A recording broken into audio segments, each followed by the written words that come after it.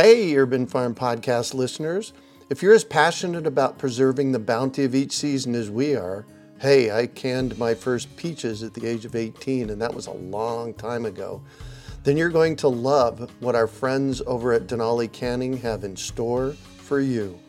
They're on a mission to spread the love and knowledge of food preservation, and they're inviting you to join the journey for free. Right now, Denali Canning is offering free canning lids to anyone who wants to dive deeper into the world of food preservation. Yes, you heard that right, absolutely free. It's the perfect opportunity for both seasoned canners and those curious about starting. Denali is about quality, reliability, and supporting the canning community, ensuring that you get the best results every time you preserve. So why not give it a try? Visit denalicanning.com/free to claim your free lids and start your preserving adventures today. That's denalicanning.com/free.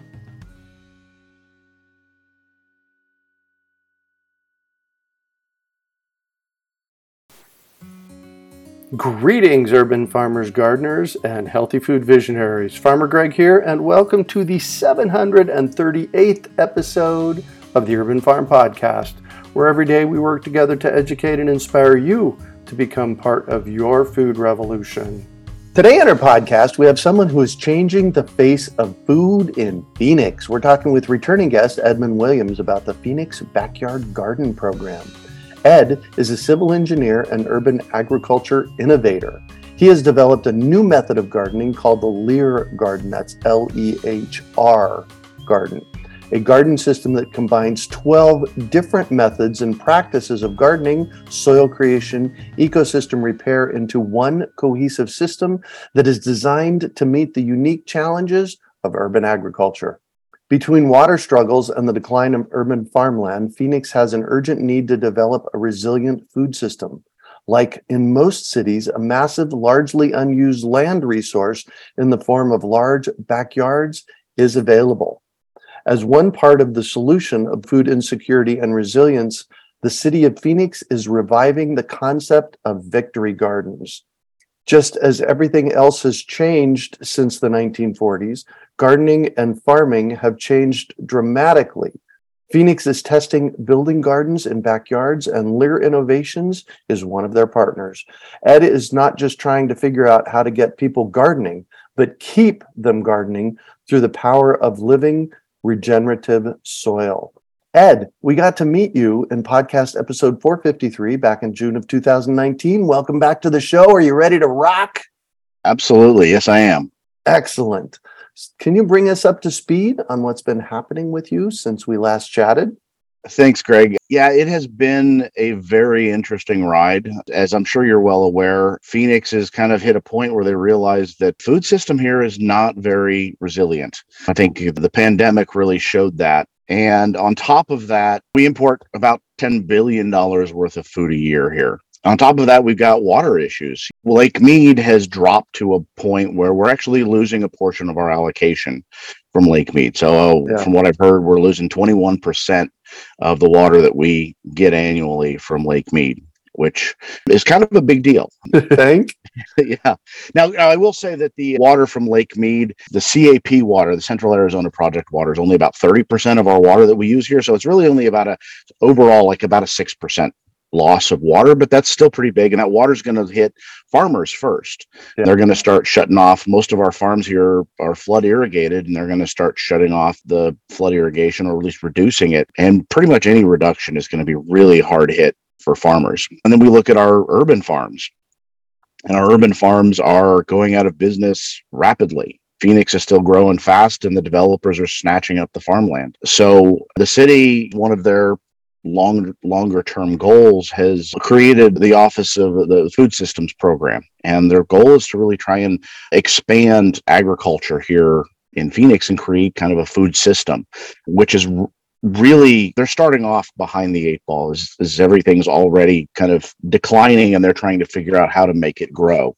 So they've got several different programs that they're doing there. They've got grants, they've got a whole bunch of different things. But one of the big things that we're working with them on is called the Phoenix Backyard Garden Program. And what happened was they reached out to us a couple of years ago. We've been talking with the city about some of these types of ideas and how to change urban agriculture a couple of years now. And they've taken the ideas that we've given them and other people have given them and their own ideas and combined them all into this program. And one of the things that they're using as an inspiration is the Victory Gardens.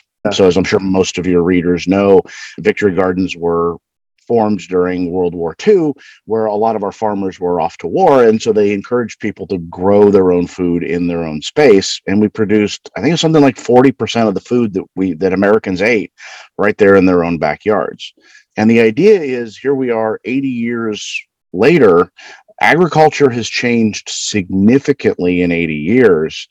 And how can we change backyard gardens? Because just an in-ground, till the ground and put your food in garden doesn't actually work great in Arizona. It's the people who are really passionate about it and really dedicated can do that and do it well, but it still uses a lot of water. And so they're trying to look at different options. And there's actually 3 of us partners that are working with them to build backyard gardens. And where we're at right now is we've installed the first 26 from the first round, and we're actually just launching into the second round. We're going to be building more gardens and more backyards over the next couple of months.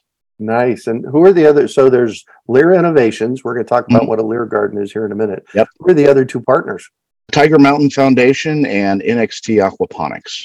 Awesome. That's Darren Chapman and Dr. George Brooks. Both of which who've been on the show. Yep. So awesome. And so let's just review. So for anybody that's interested, you can go back to the previous episode and learn all about Lear Gardens. But give me 3 minutes on what a Lear garden is, what the acronym means, and what's the point. I get a whole 3 minutes. Wow.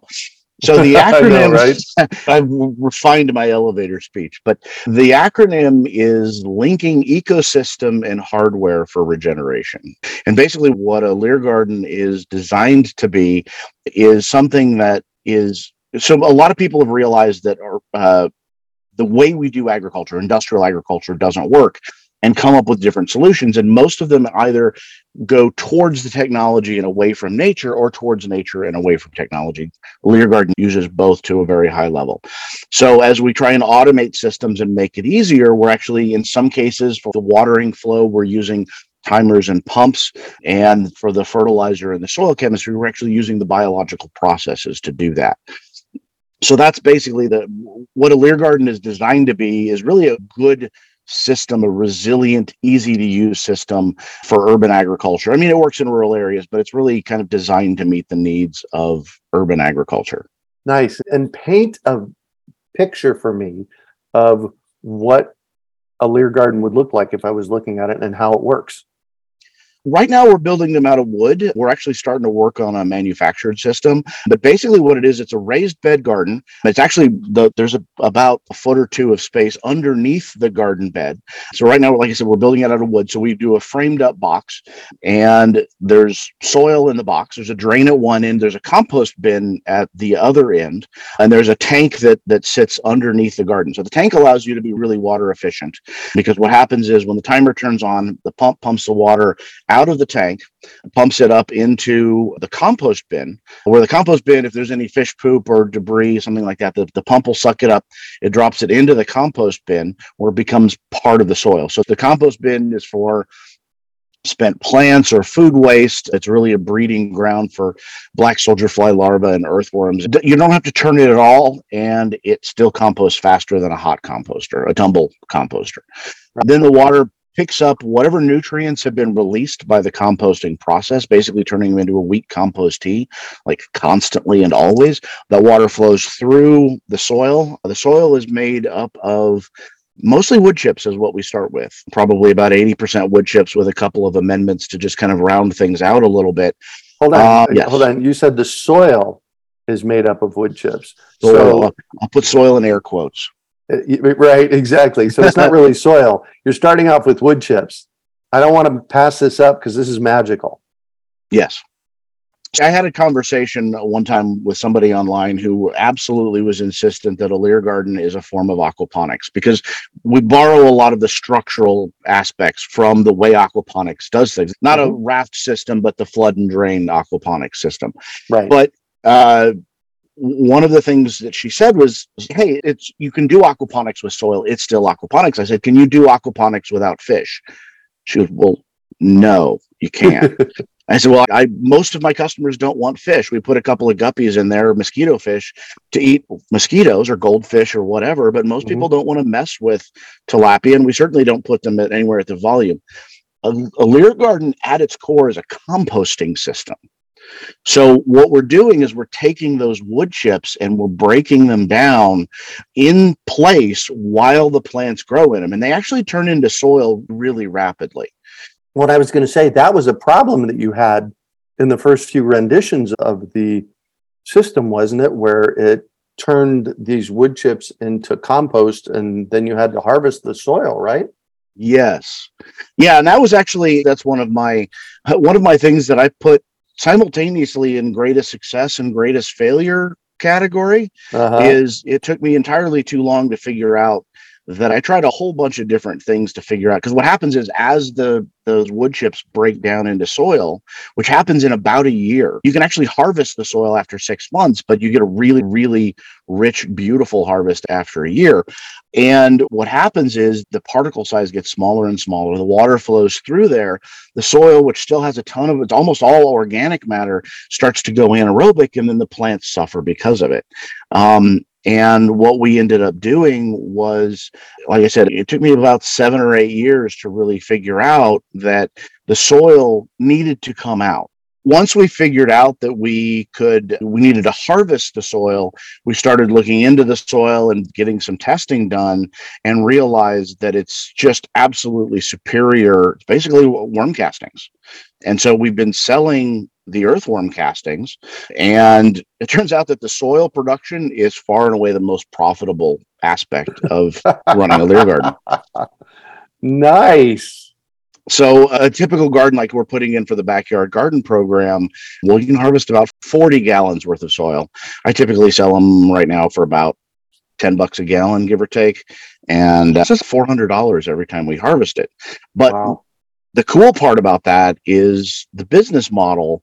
So we want to keep people gardening in perpetuity. So what happens then is when the soil is ready to be harvested, come in for free, and we will come in, take the soil out, replace the soil, build it up to what we need to, or tune up the whole system, fix anything that's broken, replant the garden for them, get it all set up, and they're good to go, and we get paid in soil. I love it. And we then take that soil and we sift it and we package it and we do our work with it, and then we sell the soil. Awesome. So I love the idea of a Lear garden. And how does that help backyard gardeners in the city of Phoenix? So one of the issues with coming out with widespread urban gardening is that it's a lot of work. There's a lot that you have to know. And so we've got a lot of people who are really passionate, and they're going to dig in and learn and study and experiment and spend lots of money. But then that's only going to be maybe 5% of your population. If we want to really see the benefits of urban agriculture, we need to find a way to democratize it a little bit, bring it more to the masses in a way that's going to be a little bit easier. And that's what a Lear garden is designed to do. It makes backyard garden easy. One of the things that we're doing as part of the program is we're training people in how to use a Lear garden. And one of the things that my people are telling me is that it's so easy. Honestly, one of the problems we're running into seems to be more of a problem in community gardens, but we kind of run into it with the backyard gardeners too, is it's so easy they forget to harvest. They just don't have to go out there. They just forget to harvest. So they'll realize they don't have to go out there for a week and the thing's just going to run itself, which I think is a good problem to have. It's not the worst problem in the world. But anyway, so what happens is you make it easy for the backyard gardener. And then all of a sudden, you start to make the whole process of urban farming easier. One of the directions that the city is trying to go with this, we've had a couple of discussions where they're looking about saying, okay, we've got backyard gardens. What about backyard farms? What's it going to take to increase the investment and have people, instead of one garden bed, have 3, 5, 10, whatever they can fit in their space, whatever we can find the funding for. So what is the difference between a backyard garden and a backyard farm? I'm going to parrot this guy. I'm trying to remember his name. I think it was Greg Peterson, where a backyard farm is where you sell the food. You're feeding people other than just your family. Did I get that right? Yeah, exactly. Where the idea there is that you're producing more food than you can eat. I always tell people, unless you're on a very specialized restricted diet, you're not likely to produce all of the food that you're going to eat, but you can produce more than you can eat. But if you like cheese, you're probably not going to have a cow in suburbia. It's just not going to be worth the effort. Right. Likewise with beef. Likewise with baking soda. I haven't figured out how to grow baking soda yet. But you can grow so many vegetables that you're looking for a place to put them. And one of the things that I wanted to kind of talk about a little bit is really trying to create this into a system of urban agriculture, urban farming. And I would say, I'm going to state a little bit of a controversial opinion here, Greg. I think that urban agriculture is actually rare. Because one of the things that is absolutely critical in all forms of agriculture is context. What is the context of your agriculture?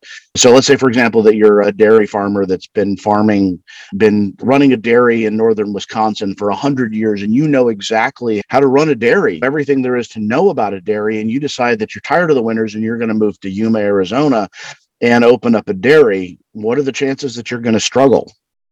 Right. The context is completely different, but environmental isn't the only context. You have a whole lot of other contexts that are related to farming, and urban farming is a completely different context. I was talking to an urban farmer here a couple of months ago, and I stated that opinion, and he bristled at me. And I said, let me ask you something. If you take your operation that you're doing right here and somehow manage to pick it up and transport it 30 miles outside of town, how does that change the way that you're doing it, other than the amount of time that you're driving to get to it? So, well, not at all.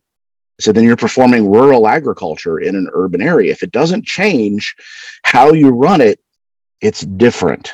It's rural agriculture. If you've got one guy who's there and he's farming it and he's tilling it, he's marketing it and he's selling it, that's the rural model. That's brilliant. That's a brilliant shift in how we think about this. Now, the question then becomes, what does urban agriculture look like? I would say in a lot of cases, it's the neighbor who grows zucchini and is leaving it on your doorstep. We just need to find her a market. The zucchini problem. We need to find her a market for that zucchini so that she doesn't have to sneak it into people's back seats of their cars when they aren't looking. The things that we have different here, land is the easy one to explain. Is we don't have huge plots of 100 acres in the middle of cities. Even 5 acres is hard to come by because you can build development there of some sort. What we do have is lots of big backyards. Certainly here in Phoenix, and I think in a lot of America, we have big backyards where you have 1,000, sometimes 2,000 square feet where you can dedicate to growing food. And then you have people. People is another aspect. If you're out in a rural area, anything you want to do, you get to be the guy doing it. But we can create a community around urban farming where you've got one person who's growing seed starts and another person who's growing mushrooms and another person who's taking those spent mushroom blocks and creating soil out of them and another person who's going out and maintaining gardens and doing landscaping and another person who's doing permaculture design. And then, of course, one of the big parts is you can take the onus of marketing off of the backyard farmers. You've got a market where people can bring their produce and then it gets either sold in the market, distributed out to other people or whatever. So if you can build a community around backyard farming and create just a complete support network that pairs really well with the low effort aspects of a Lear garden. You can continue to run, most households have two incomes. You can continue to work both of those jobs because you're looking at maybe spending 5 to 10 hours a week harvesting and packaging your food. Awesome. And Lear Innovations then isn't a Lear garden builder. Correct. Primarily. That is what we're doing, but yeah, we're trying to change the face of urban agriculture. Wow, I've said for years that the place to fix our broken food system is in urban areas. Capital T, the place. Yeah. And this, you're really tackling a lot of the social pieces with your concepts, right?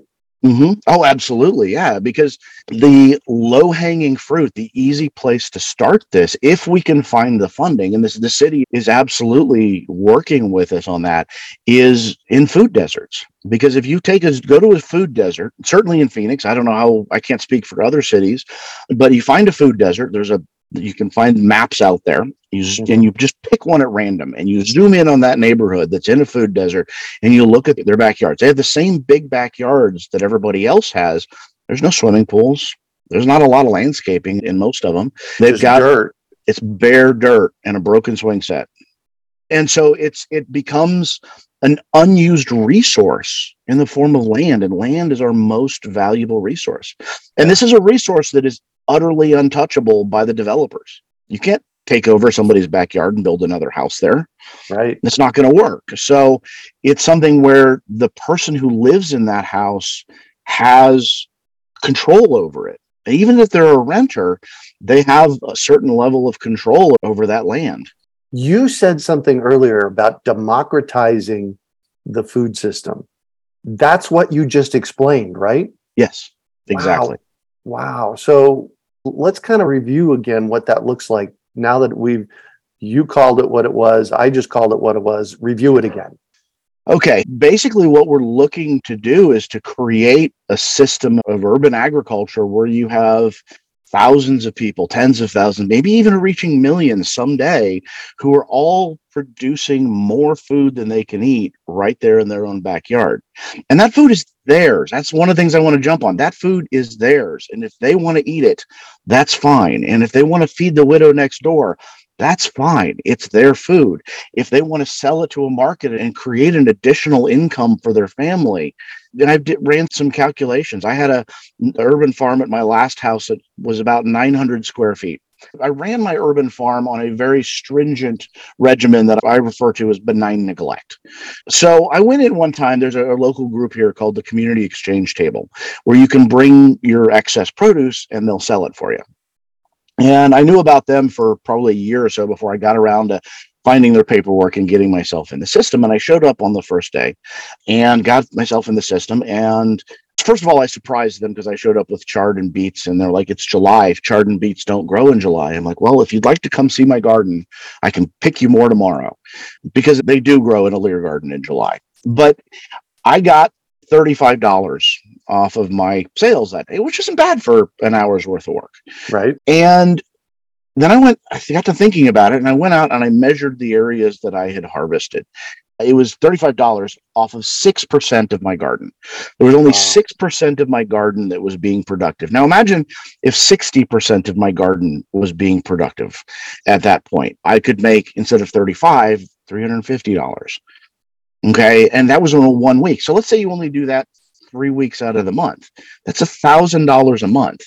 Now, can you imagine a family living in a food desert having an additional $1,000 a month, and all they got to do is a handful of hours worth of work to kind of pull everything together, especially once they get good at it, pull everything together and sell it and take it down to the market where the market can buy it from them.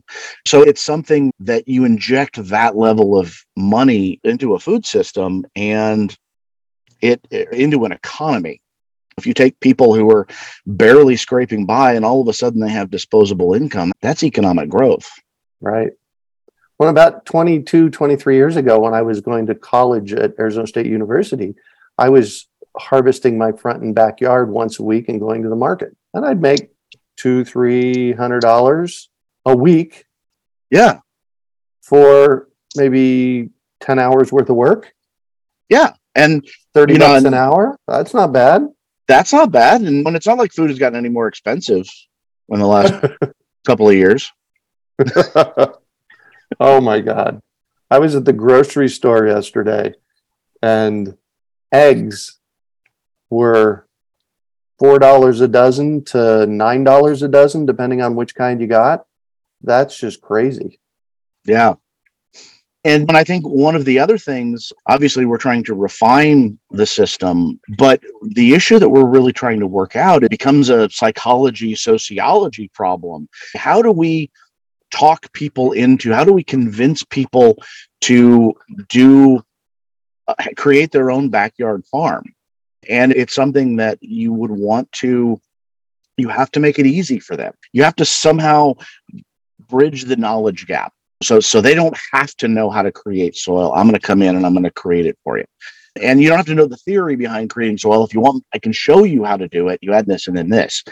And so it's something that kind of democratizes it. But then one of the pieces, then, if you want to move from a backyard garden that's easy for somebody and they're going to want to do it to a backyard farm, one of the things that you're going to want to do is try and figure out how to make it maximally productive. How can you make it profitable?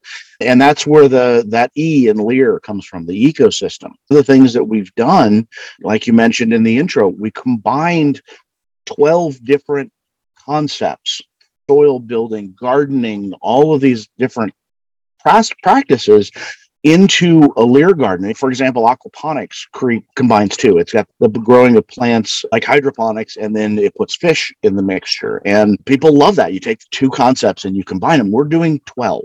And it took me a lot of work to get it down to 12. Right. When in permacultures, I'm a fan of permaculture. I've been studying it and teaching it for 30 years. We have something called stacking functions. Yeah. And stacking functions is about making one asset do many things for you. And so you have this, right? So you have this Lear garden. It grows food. It grows soil. Help me here. What else does it do? Because I know all right. there. So I'm gonna back up a little bit. I'm gonna expand food a little bit. Okay. So it depends a little bit on the level of your effort that you want to do and the level of your support network. So it grows vegetables. We're going to start with that. That's pretty easy. And obviously fruit, we can lump those two together. Yep. It has a water tank. If you want, you can put fish in there, and you can grow fish. And you can make that water tank as big or as small as you want. So then you've got mushrooms. Okay. So if you think about it, those wood chips are going to break down through fungal action. If you don't put any mushrooms in there, you'll just get wild mushrooms. But if you actually can pair the mushrooms with the wood chips, in Phoenix, we're limited. We can only grow them over the winter. It worked out to be just over 1 pound of mushrooms per square foot. In your Lear garden? In my Lear garden. Wow. And they just do really well. Not only do they do well, but they also break down the wood very effectively, turn it into something that your earthworms very much enjoy eating. They go nuts over that. And so then you have another output. You have earthworms. If the earthworms tend to congregate towards the compost bin all throughout the soil there, working on breaking down the wood chips, but they really particularly love the food waste that you put in the compost bin. So you can harvest earthworms and sell earthworms. And those go for something like $40 a pound. Or $80 a pound, I think, last time I looked it up. I think it was $40 for half a pound. Yeah. All right. So these are essentially raised beds. Correct. And you've put wire around the base of them and you're growing something underneath. Yeah. So at my last house, I had chickens, and I'm currently moving into quail, trying to work with quail and have them under there. And so, of course, naturally, the soil is another output. So the idea then is you can stack all of these different outputs. I was looking into composting. If you have a pretty sizable Lear garden, it chews through a lot of compost. And some restaurants actually pay organizations to take their compost out and compost it. Right. So you could be running a composting operation. You can grow black soldier fly larvae in there and sell those, or just feed them to your poultry. All depends on what level of engagement that you want. And so one of the things that we're trying to do is, as we start looking into expanding from of backyard garden to backyard farming, the question is, what level of productivity can we expect? And towards that end, the city has given us a grant through their Agri-Food Tech Innovation Grant.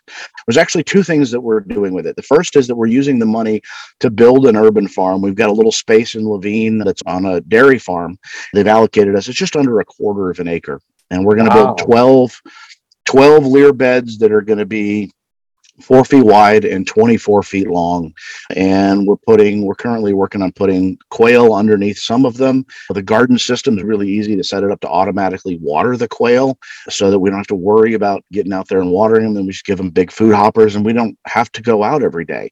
But then we've also got the vegetables that we're going to be producing. And I've been working with a couple of different mushroom growers to get spent mushroom blocks, and we'll be incorporating those and probably producing some mushrooms off of that. We'll see.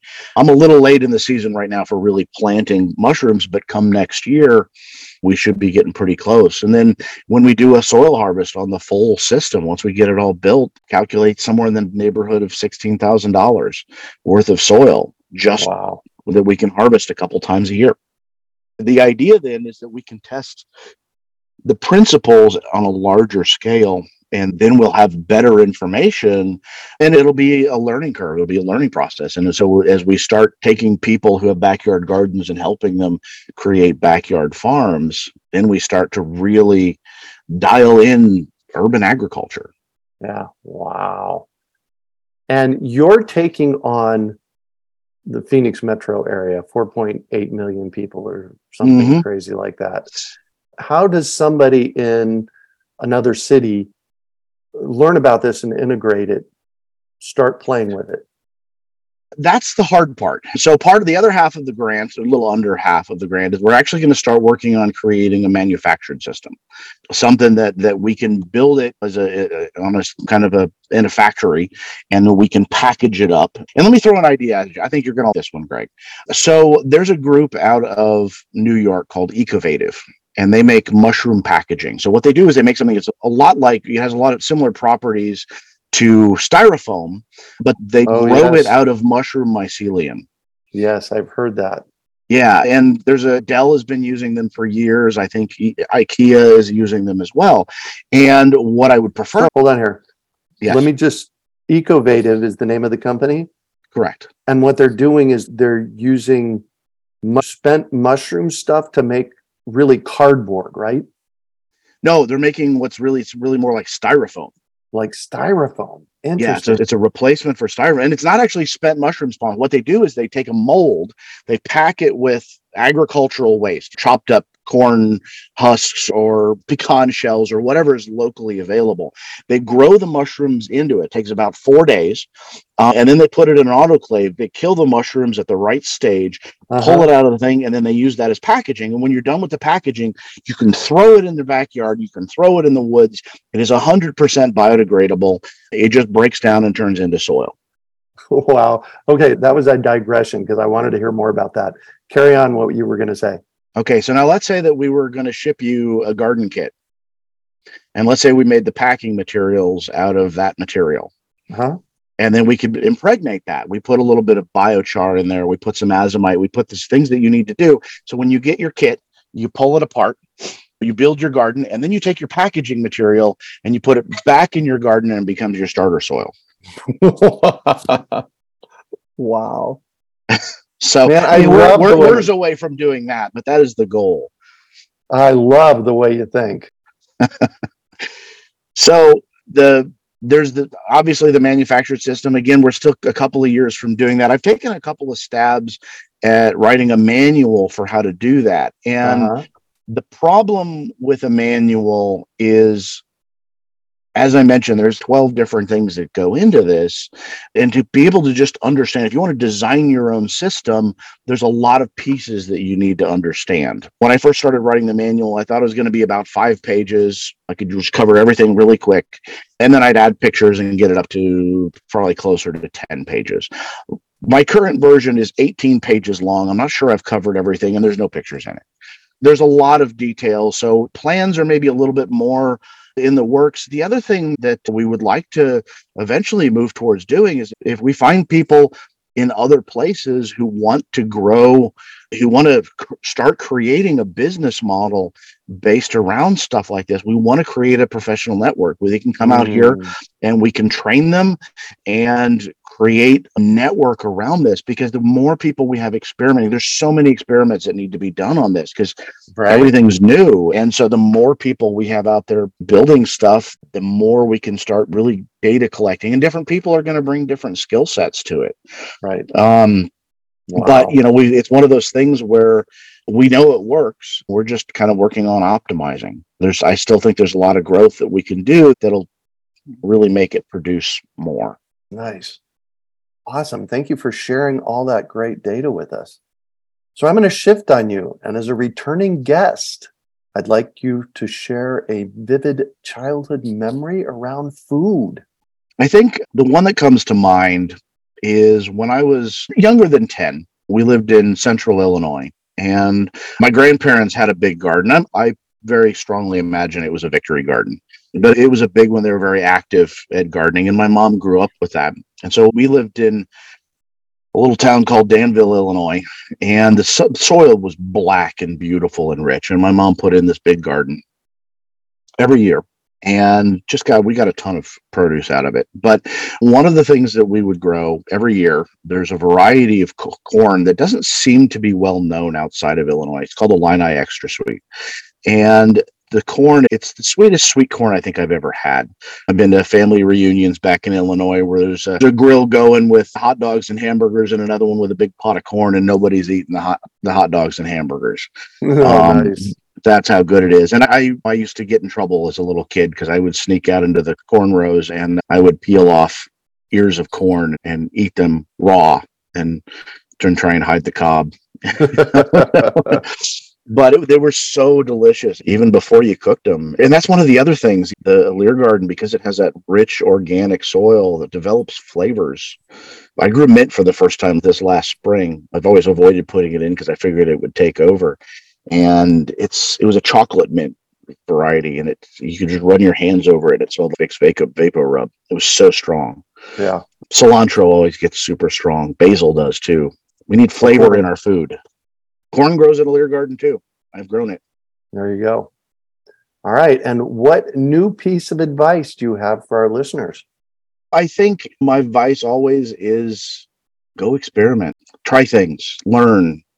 I notice that a lot of people, when they take up gardening, they pop onto the garden websites and they say, okay, I've got a question. What's this? And they're going to hear what other people have learned, sometimes what other people have tried, but you're going to learn more if you go try it. Amen to that. Well, thank you so much for joining us on the show today, Ed. Thanks for having me. You bet. And how can our listeners get a hold of you and find out more? Our website is leargarden.com. That's LEHR garden.com. And there's contact information on there. And we were working on putting more up, but the city's keeping us pretty busy. So it's still a little bit of a work in progress, but aren't they always? It's there. Yeah. Excellent. You can also find show notes from today's podcast at urbanfarm.org/Lear Urban Farm. We hope you enjoyed today's episode of the Urban Farm Podcast. Remember to listen for tips, advice, and resources to help you on your journey with urban farming. You can find us on the web at urbanfarm.org or send us an email to podcast@urbanfarm.org. In the words of Vincent van Gogh, great things are done by a series of small things brought together. Be encouraged that with each lesson learned and skill developed, you are one step closer in the direction of your dreams. Hey, Urban Farm Podcast listeners. If you're as passionate about preserving the bounty of each season as we are, hey, I canned my first peaches at the age of 18, and that was a long time ago, then you're going to love what our friends over at Denali Canning have in store for you.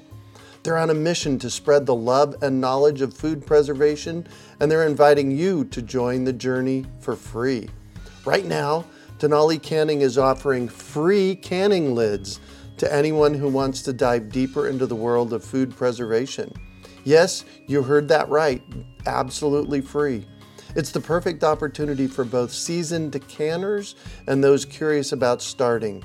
Denali is about quality, reliability, and supporting the canning community, ensuring that you get the best results every time you preserve.